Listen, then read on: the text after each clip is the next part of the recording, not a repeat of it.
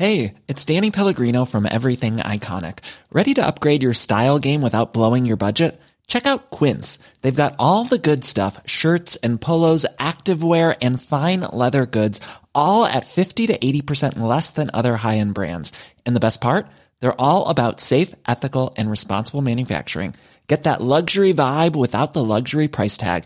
Hit up quince.com/upgrade for free shipping and 365-day returns on your next order. That's quince.com/upgrade. Ever catch yourself eating the same flavorless dinner 3 days in a row? Dreaming of something better? Well, HelloFresh is your guilt-free dream come true, baby. It's me, Keke Palmer. Let's wake up those taste buds with hot, juicy pecan-crusted chicken or garlic butter shrimp scampi. Hello Fresh. Stop dreaming of all the delicious possibilities and dig in at HelloFresh.com. Let's get this dinner party started.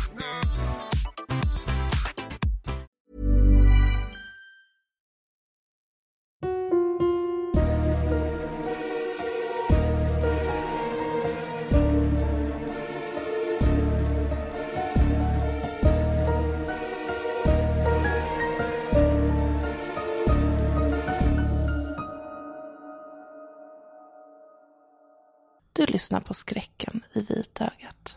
En podd som får nackhåren att resa sig.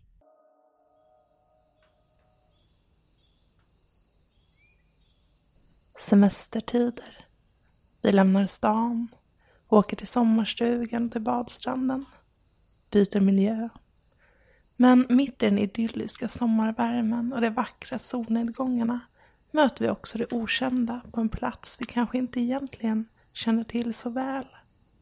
Där fåglarna bygger bon, där myggorna surrar och där någonting ondskefullt kanske gömmer sig i sommarnattens ljusa mörker. Kanske är du på resande fot. Nu ska vi förflytta oss tillbaka hem till den svenska sommaren, till skärgården och de hemligheter som tycks finnas där vid en gammal sommarstuga. Här kommer en påse gul lök.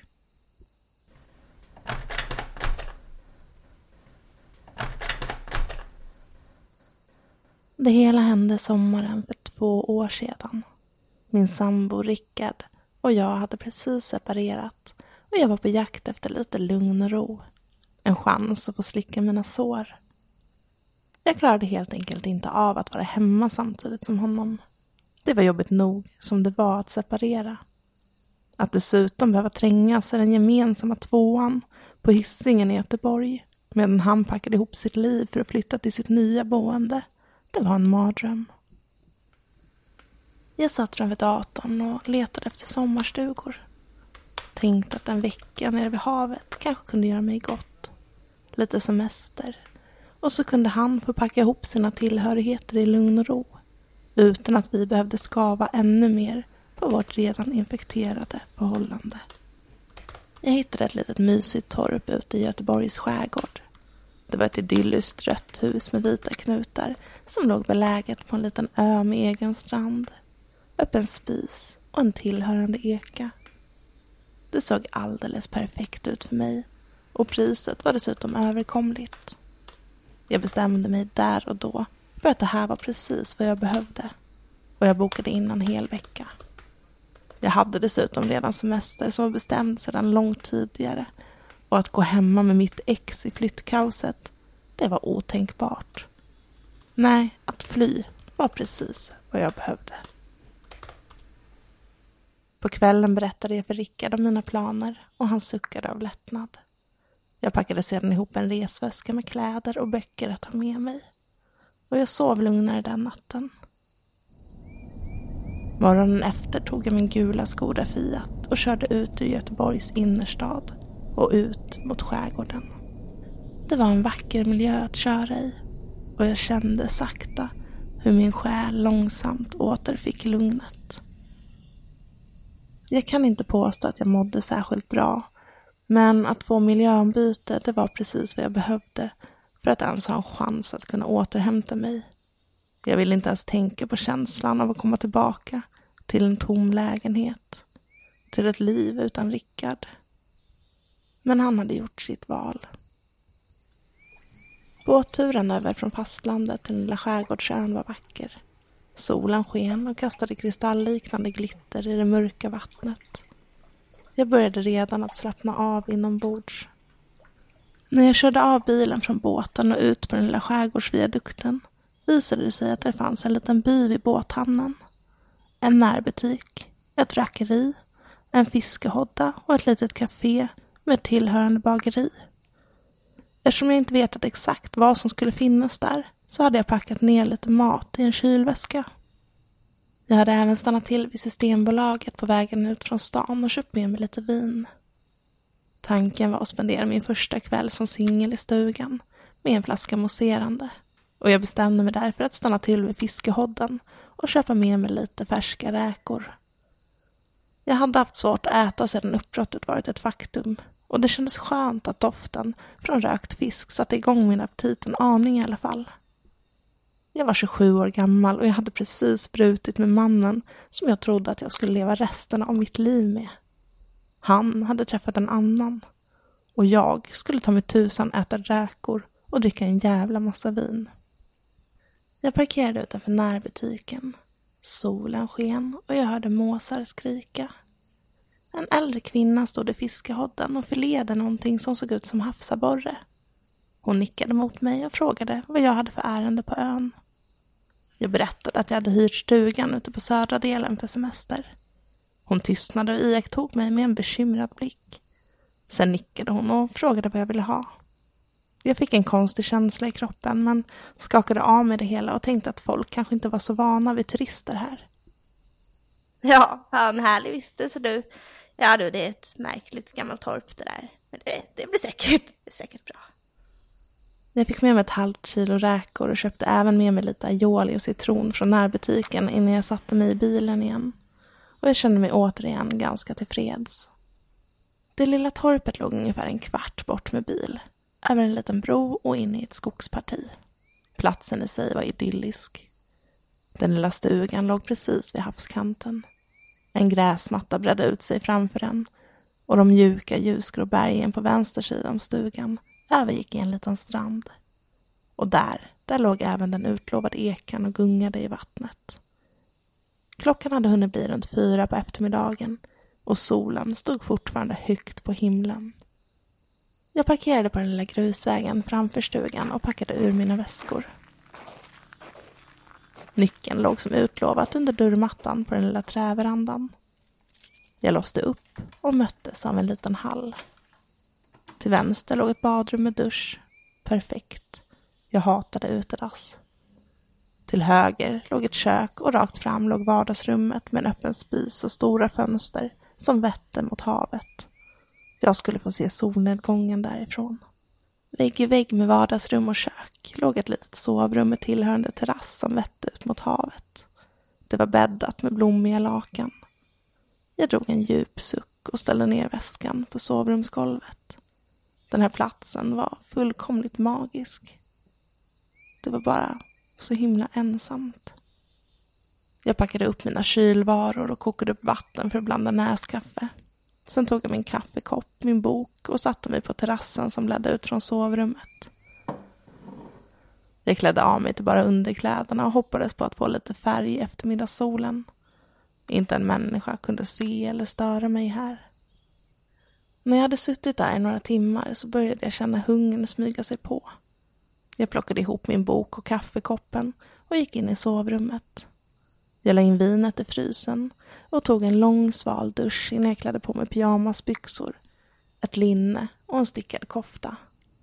Jag bestämde mig för att äta räkorna på verandan innan solen gick ner och sedan äta varmmat lite senare framför en varm brasa i vardagsrummet. Det var varmt ute, men ända sedan jag och Rickard hade separerat hade jag känt mig lite frusen inombords.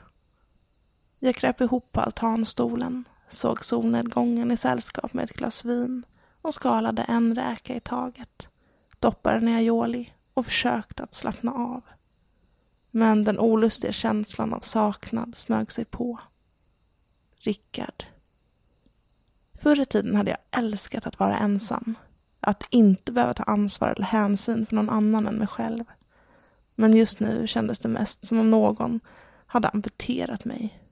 Jag saknade hans varma kropp, de trygga breda axlarna. Vi hade kunnat sitta här tillsammans. Men han hade valt Kim. Jag tog en stor klunk vin. Ilskan hettade till av mina kinder och saknaden rann sakta av mig.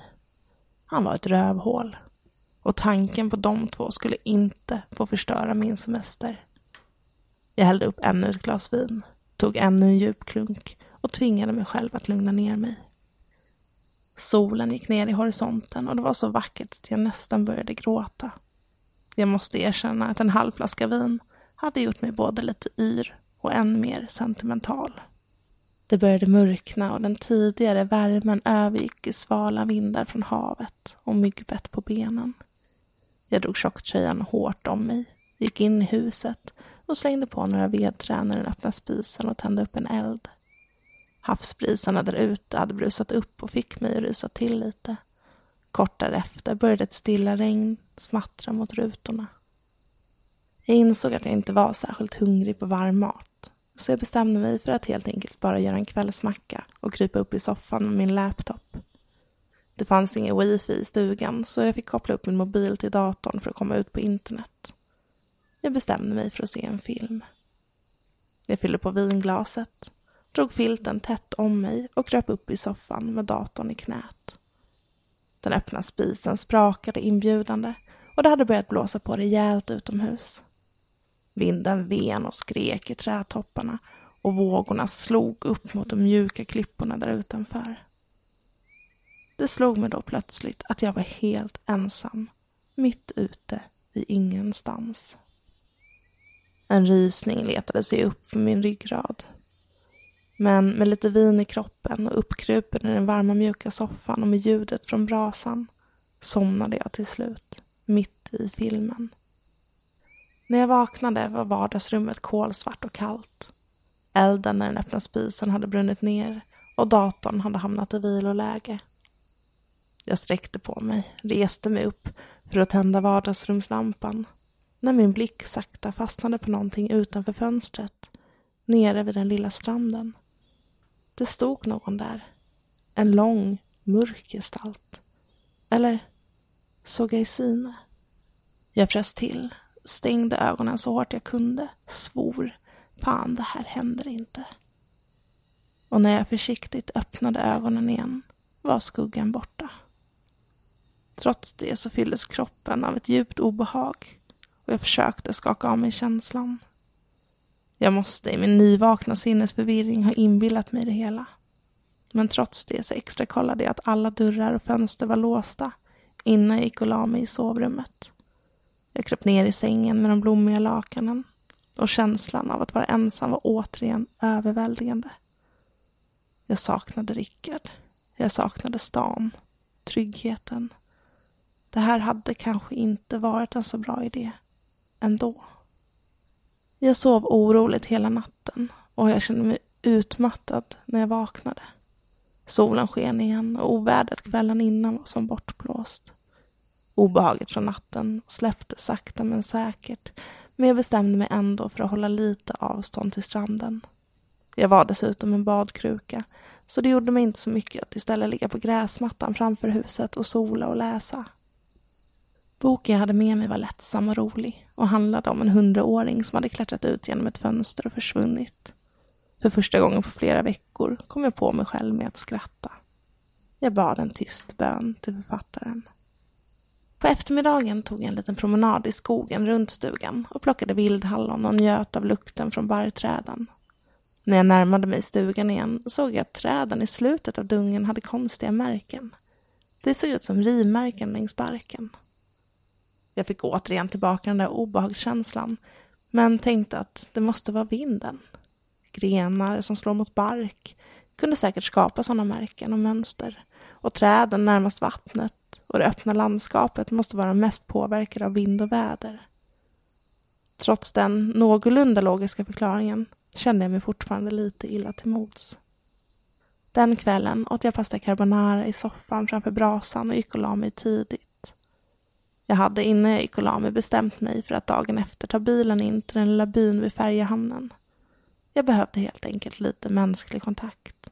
Och jag fick återigen erkänna för mig själv att jag inte längre var van vid att vara ensam. Jag och Rickard hade bott ihop i drygt 5 år och det hade uppenbart satt sina spår. Trots att jag var så trött och la mig tidigt så kom solfrossan och slog på och det tog en stund innan jag kom till ro nog för att kunna sova. Jag sov återigen oroligt, drömde mardrömmar och vaknade igen efter bara ett par timmar av ett ljud. Det hade låtit som om någon hade ryckt i dörrhandtaget till ytterdörren i hallen.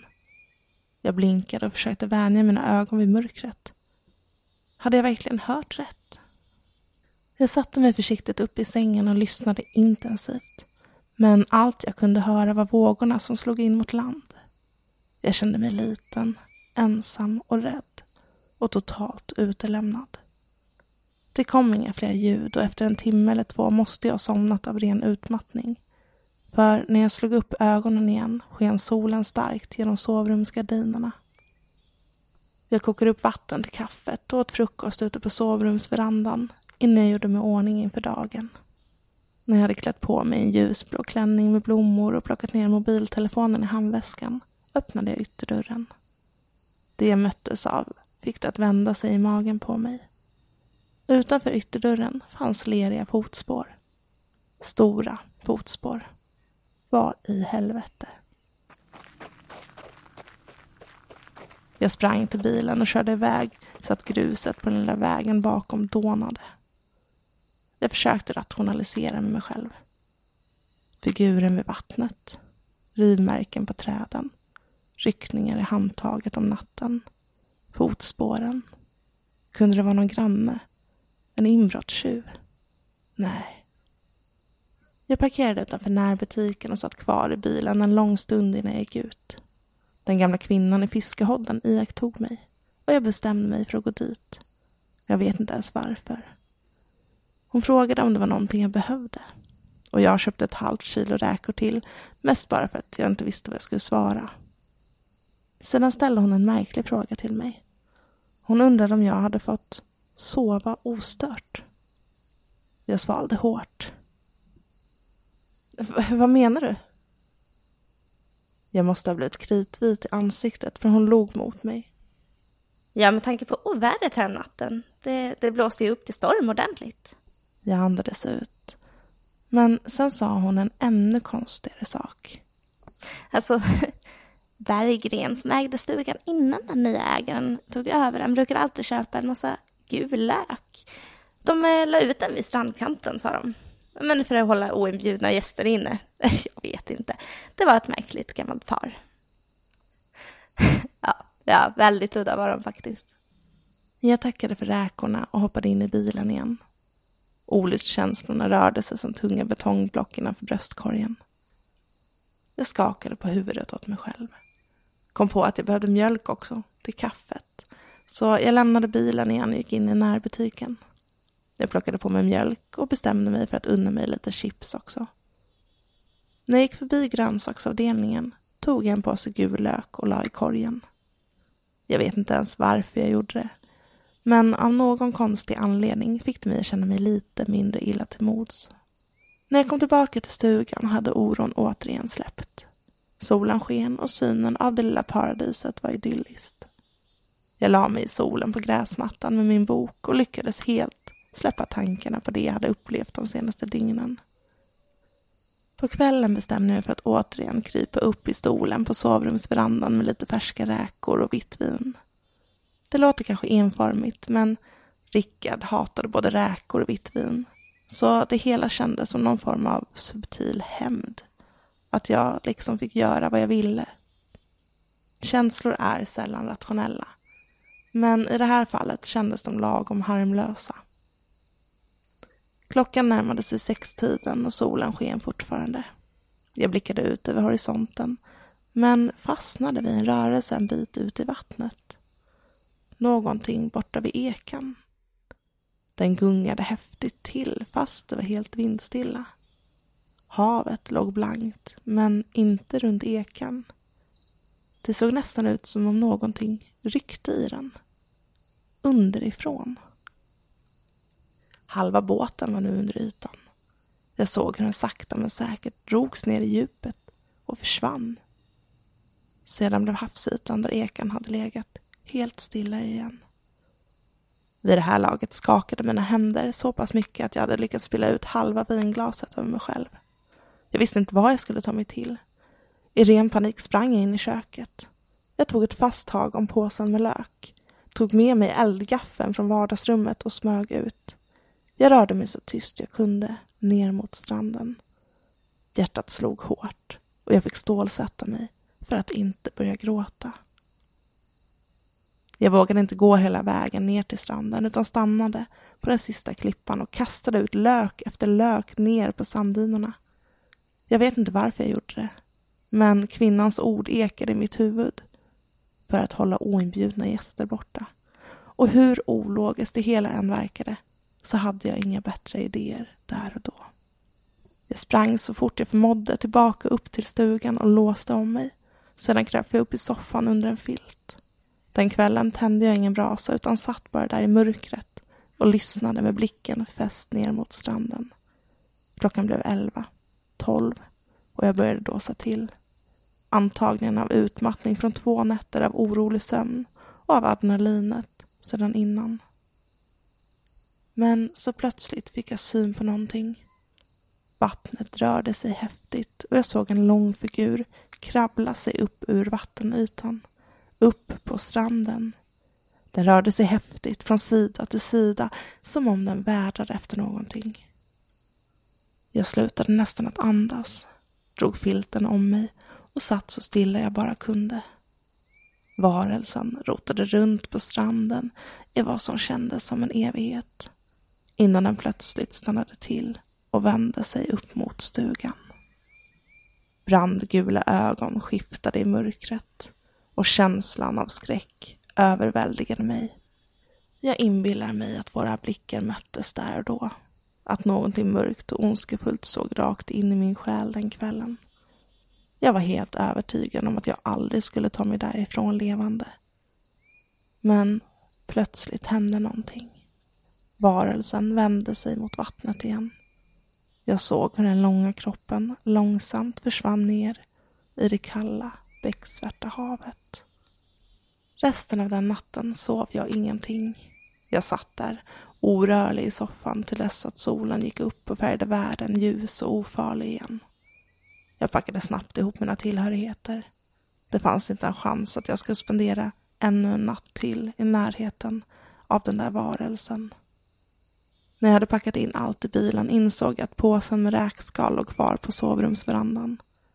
Och hur ogärna jag än ville stanna kvar så kunde jag inte lämna den där för att ruttna i solen.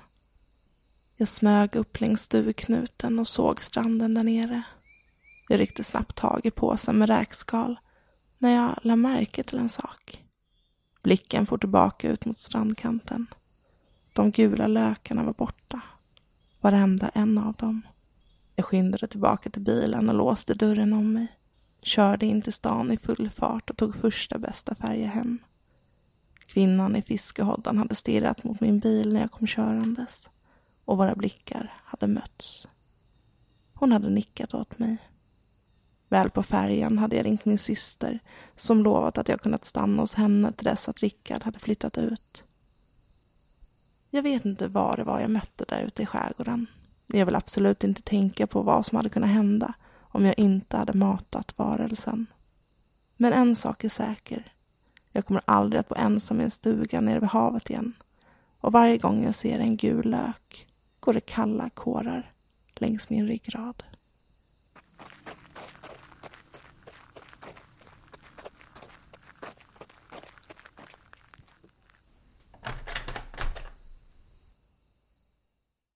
Många av oss har kanske backpackat i våra yngre dagar. Några av oss kanske längtar efter en framtid där vi får chansen att göra det. Och vissa av oss kanske aldrig kommer hem igen. Här kommer en backpackers dagbok.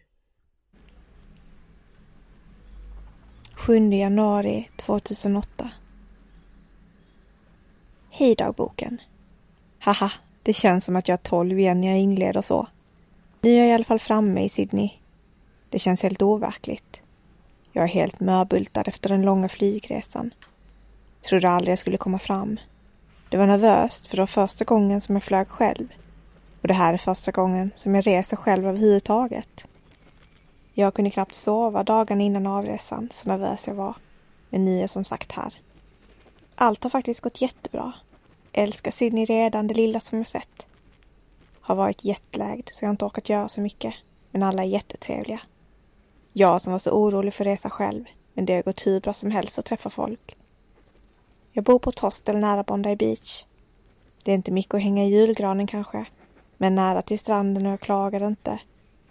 Inga bedbugs än så länge. Det har jag läst på resedagboken att man kan få här. Så det är väl bara att förbereda sig. Nu ska jag ut och ta en öl med några som jag delar rum med. En jättesöt tjej från Italien och en kille från Tyskland. Skriv mer imorgon. 8 januari 2008. Det blev ganska många öl igår, vilket känns på huvudvärken nu. Sitter på innergården på hostelet i en stol och försöker vila. Men alla är så högljudda här som man får inte en blund. I ena hörnet av gården sitter en och spelar gitarr. I andra hörnet har ett gäng redan börjat med återställare. Jag kan inte ens tänka på ljummenöl utan att må illa. Men det var roligt igår. Jag råkade hångla med tysken. Det är sånt som händer. Det blev lite stelt i frukosten idag. Men han skulle tydligen resa vidare. Så det slipper jag skämmas med nu då, antar jag. Jag och Sofia, den italienska tjejen, har verkligen kommit bra överens. Och vi har bestämt att vi ska fortsätta resa lite ihop. Eftersom hon också reser själv. Och vill ta sig längs kusten ner till Melbourne, precis som min plan var.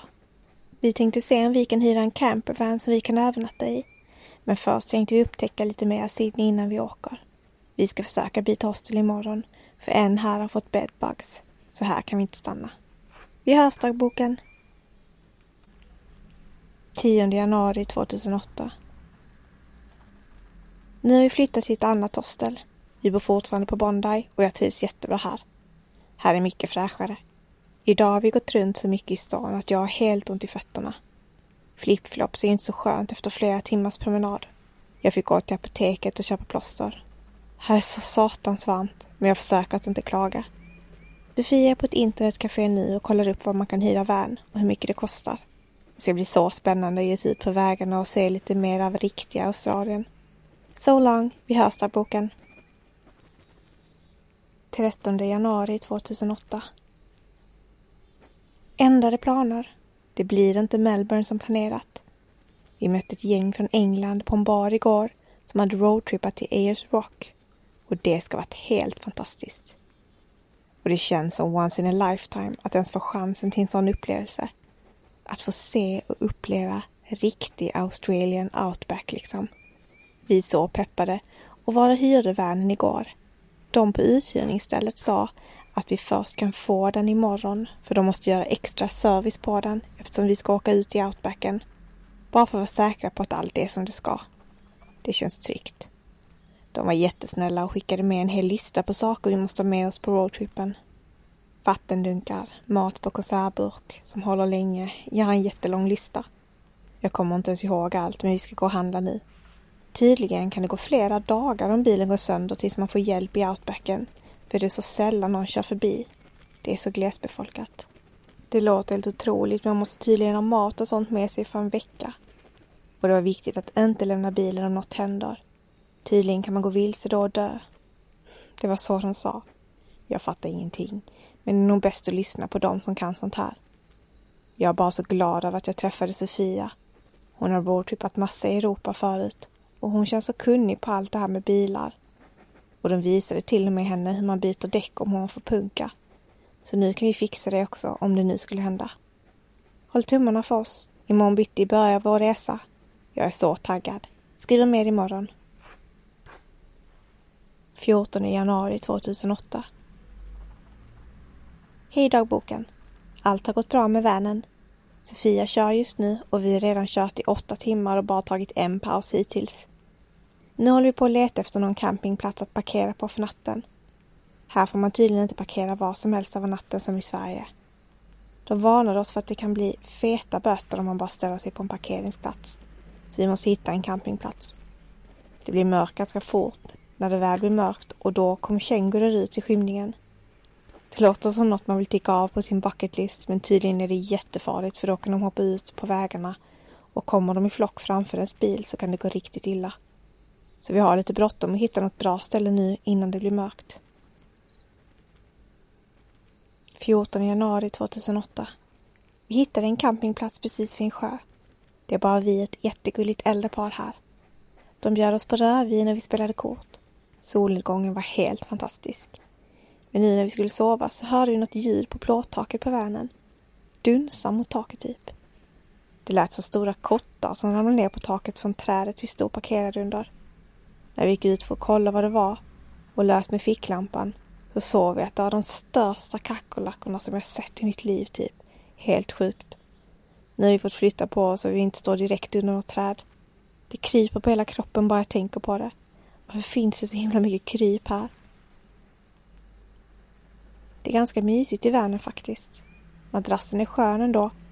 Och även om det är bäckmörkt så fort solen gått ner så är det mysigt att ligga i sovsäcken med en ficklampa och skriva och läsa. Vi har det bra.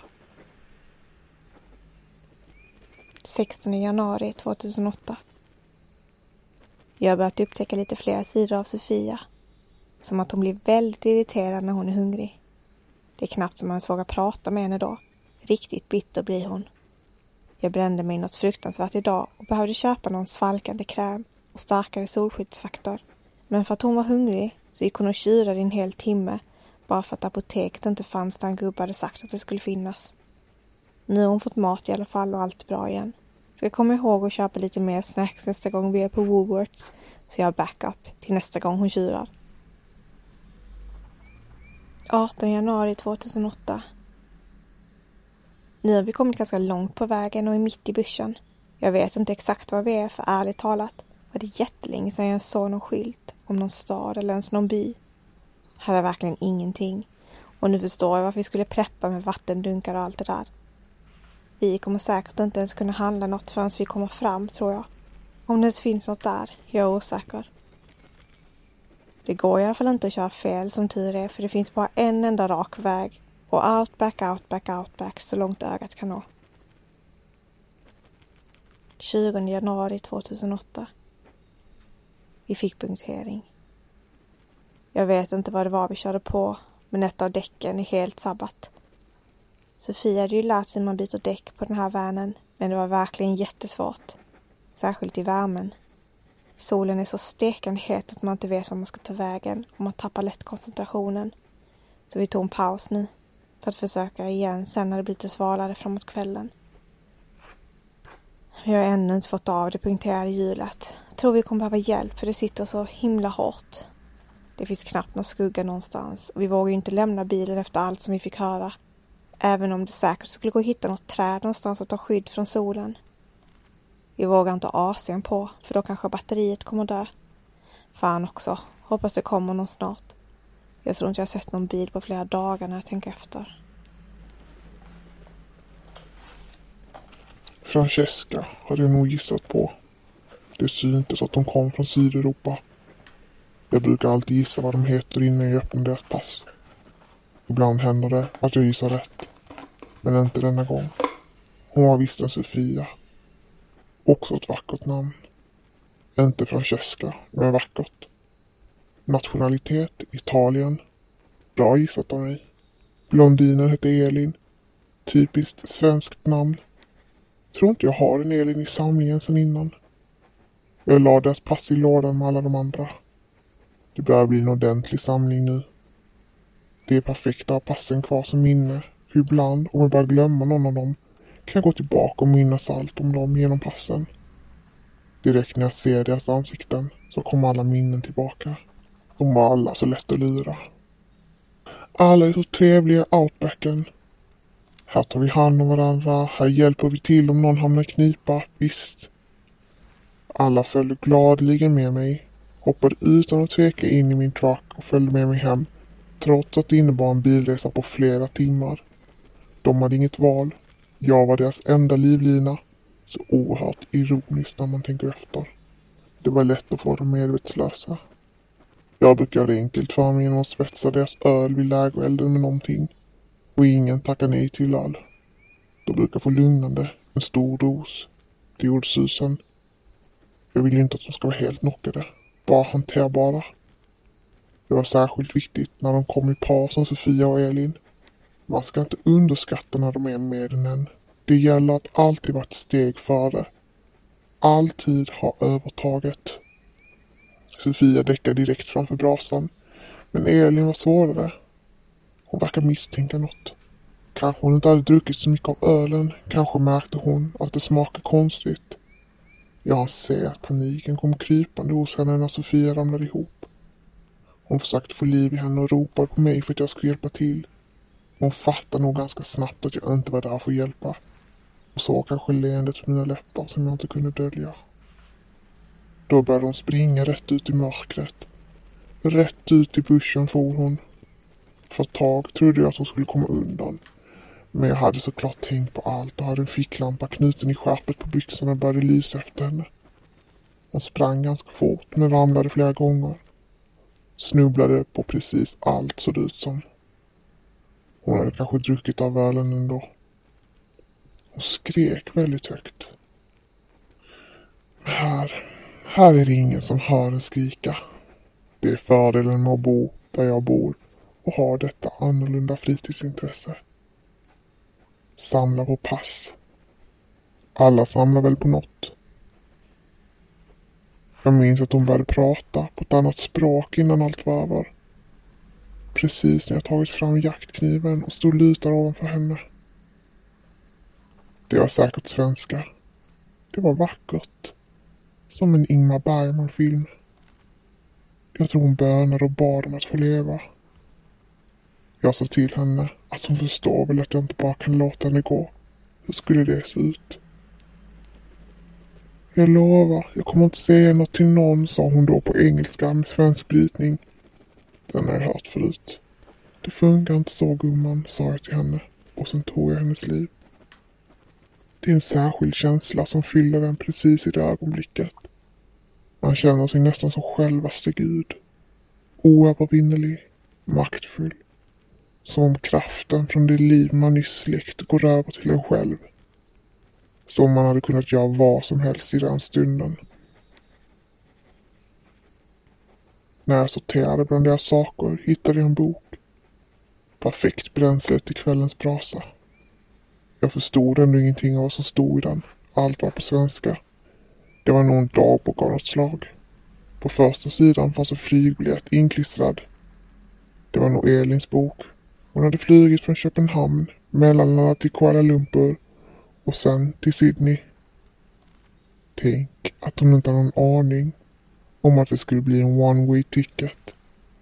Nu kommer hon stanna här för evigt, bli en del av det förbannade röda jorden i outbacken, så långt bort från det hon kallar hem. Jag kastade in boken i brasan som sprakade till. Undrar vem som blir nästa i samlingen. Du har lyssnat på Skräcken i vitögat. En produktion av Sevo Nublin Media.